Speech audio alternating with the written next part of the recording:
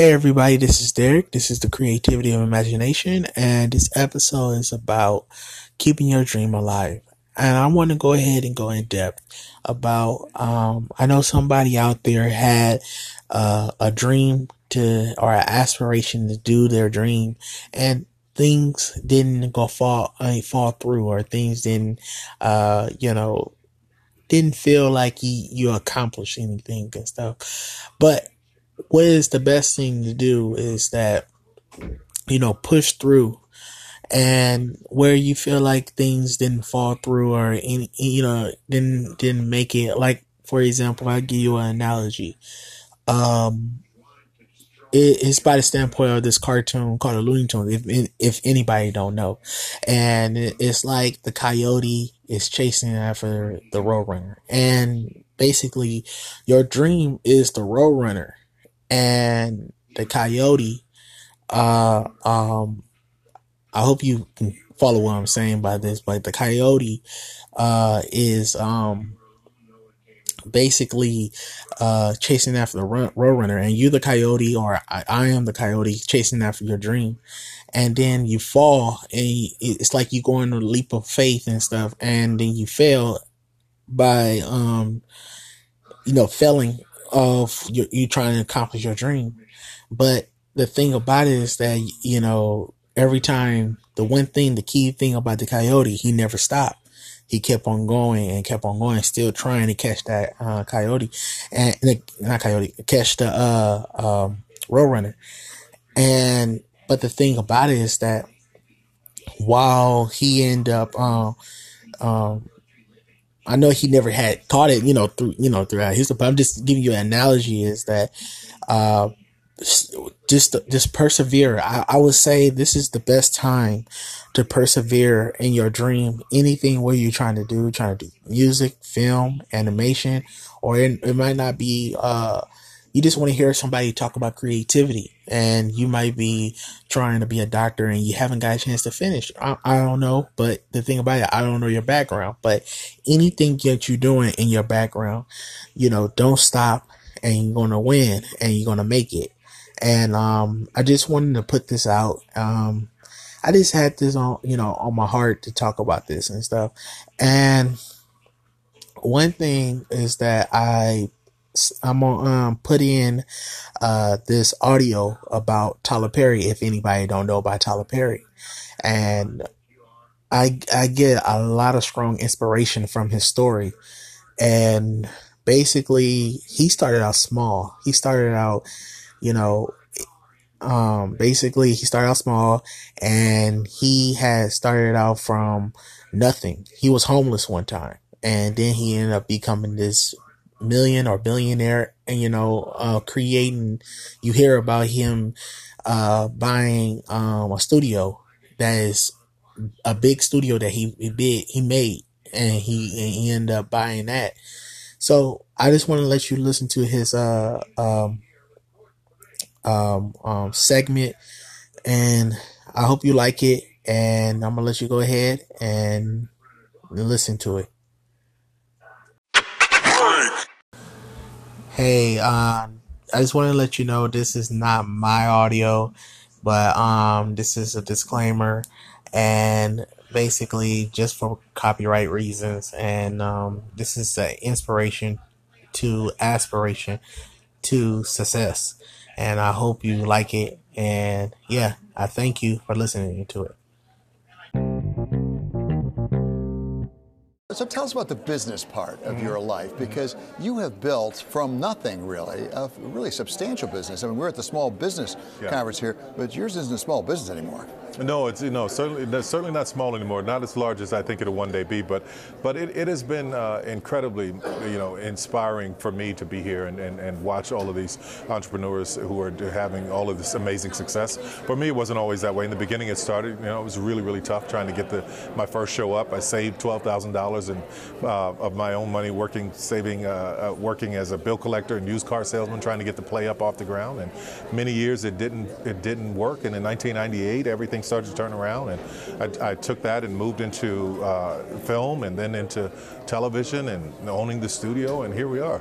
So where did the drive come to become an entrepreneur, to build a business? Because you're a very successful performer. You could have been a very successful performer, had a great career, made a fair amount of money and things like that. What drove you to actually build an empire, if I can call it that? Well, my father was a guy who was a carpenter, and he would come home and make $800. He would be really excited. But I would always see the guy who sold the house after he had built it, right?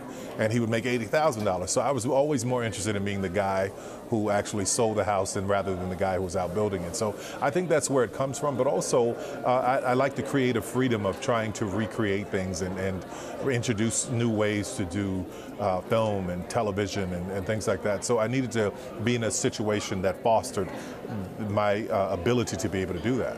So I think of the center of that creative world being located somewhere around Hollywood, on the West Coast. I've spent a little time out there doing a little bit of business. They're not always receptive to other ideas, to people coming in from the outside.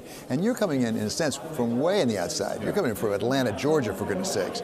How difficult was it to break into that, really, that clan, that tribe?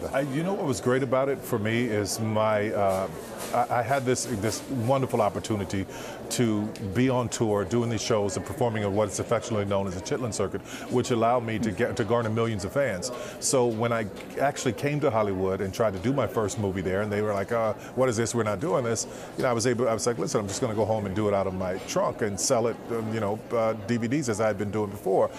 I'm grateful for Lionsgate and that relationship and the people over there who said, "Come on, we'll let you do it your way." So setting up in Atlanta, it allowed me again to have the opportunity to do it my way, which has been incredible. So you mentioned Lionsgate. Was there a person there that really was open-minded, that was open to you? Yeah. Mike Pasternak, hands down, was the guy who said, we need to do this with you. And since then, it's been just a love fest. John Feldheimer over there, it's been really, really, really great. And you know what's wonderful is I've had incredible partnerships over the years who've allowed me to build the studio and who've helped to support all that I've done. Like even Oprah and David Zasloff at Discovery.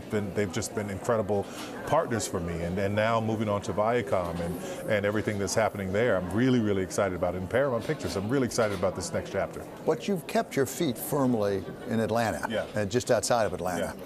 Why is that? Did you ever think, actually, I should move west, I should go out with everybody else? No, Atlanta's always been home for me. When I first moved there at 22 years old, I thought this is the promised land. This is where I'm going to try to build my dream.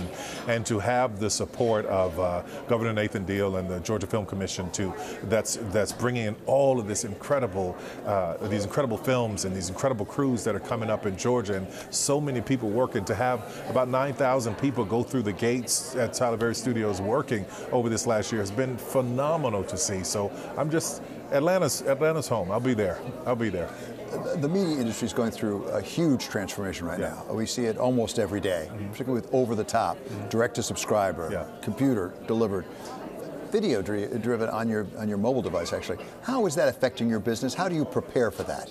Being a content provider, it's actually allowed a lot more avenues and revenues because people are consuming content in so many different ways, on so many different levels. So I'm excited about it. You know, I'm from the generation that wants to watch a television, but you know, my son, who's 3 years old, he was always looking for an iPad. He's not, you know, so in 20 years, I don't know where it will be, but I think it's just very important to pivot as the country and technology pivots, to stay on the cutting edge and not just be so ingrained in this is how it's always been done that we are not open to change. Got to be open to change. How did you learn to become a successful businessman? I mean, you said your father was a carpenter, so you didn't learn it from your father. No.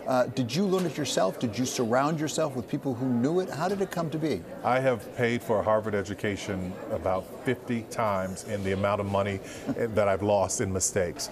So I trial and error. I made a lot of mistakes, and then I just started picking up the phone and calling people and asking questions, and it's been great over the years to be able to call over and say, listen, I'm dealing with this, this, and this. She said, oh, I went through that in 1986. Here's what you need to do.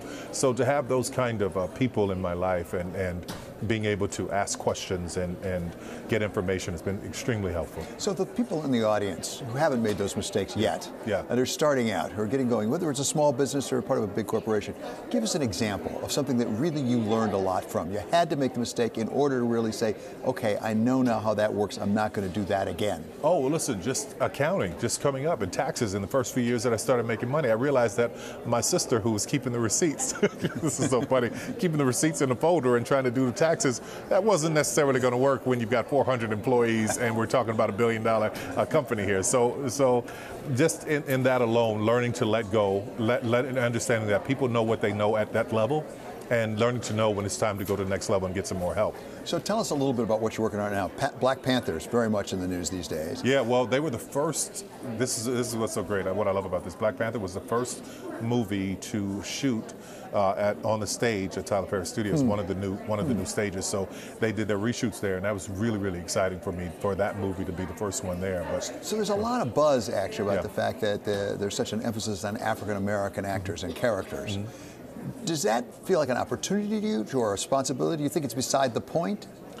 You know what it is? I've been aware of it from day one, and that's how I've been able to build this business, that we were, African-American people were a huge market that's been underserved, and now all of a sudden there's this surge of people realizing and understanding through the research and the data proving that African-Americans are consuming a lot of content. So I think it's a great and wonderful opportunity for so many people who've never had a chance and never had an opportunity to be able to express themselves in talent and storytelling. So it's wonderful. Is that an indication that our society is beginning to change or is changing? Could that movie have been made 10 years ago, 15 years ago, and been successful? No, I don't think it could have been. I think it's the time now. I think there's a whole new energy and old generation and millennials who are just more open-minded to every kind of person and every kind of race. And just, I look at my son who at 3 years old still has not seen color, and I'm trying to keep him from that as long as I can. So it's a wonderful thing that's happening right now.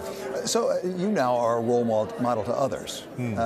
What do you try to impart to your organization? What values, what character, what integrity? How do you try to do that within your large company? You know what I do? I'm working side by side with them. I'm in the trenches, so I'm there with the crew. I'm there with the actors. We're all in it together. So they see me working really hard. They see me side by side. They see me smiling, having a good time. They see me. We start the morning with prayer, and it's not mandatory because I don't want to get sued. But we start the morning with prayer, and I just want to foster an environment where everyone can be themselves and be excited and come to work. You should see these kids coming to work when they come through the studio gates. Their eyes are like saucers, like this is really happening. It's really a phenomenal thing. Okay, thank you for listening to this podcast. Thank you for if you want to comment and talk and have some inspirational words you want to talk about, or anything that you have, or anything you want to ask some questions about me, or you want to do anything what you think about doing, and that's the best thing to do. I hope that makes sense what I said. I mean, if you want to come in and comment or have any questions, and I thank you for listening. This is Derek. This is the Creativity and Imagination, and Derek is out. Deuces. Peace.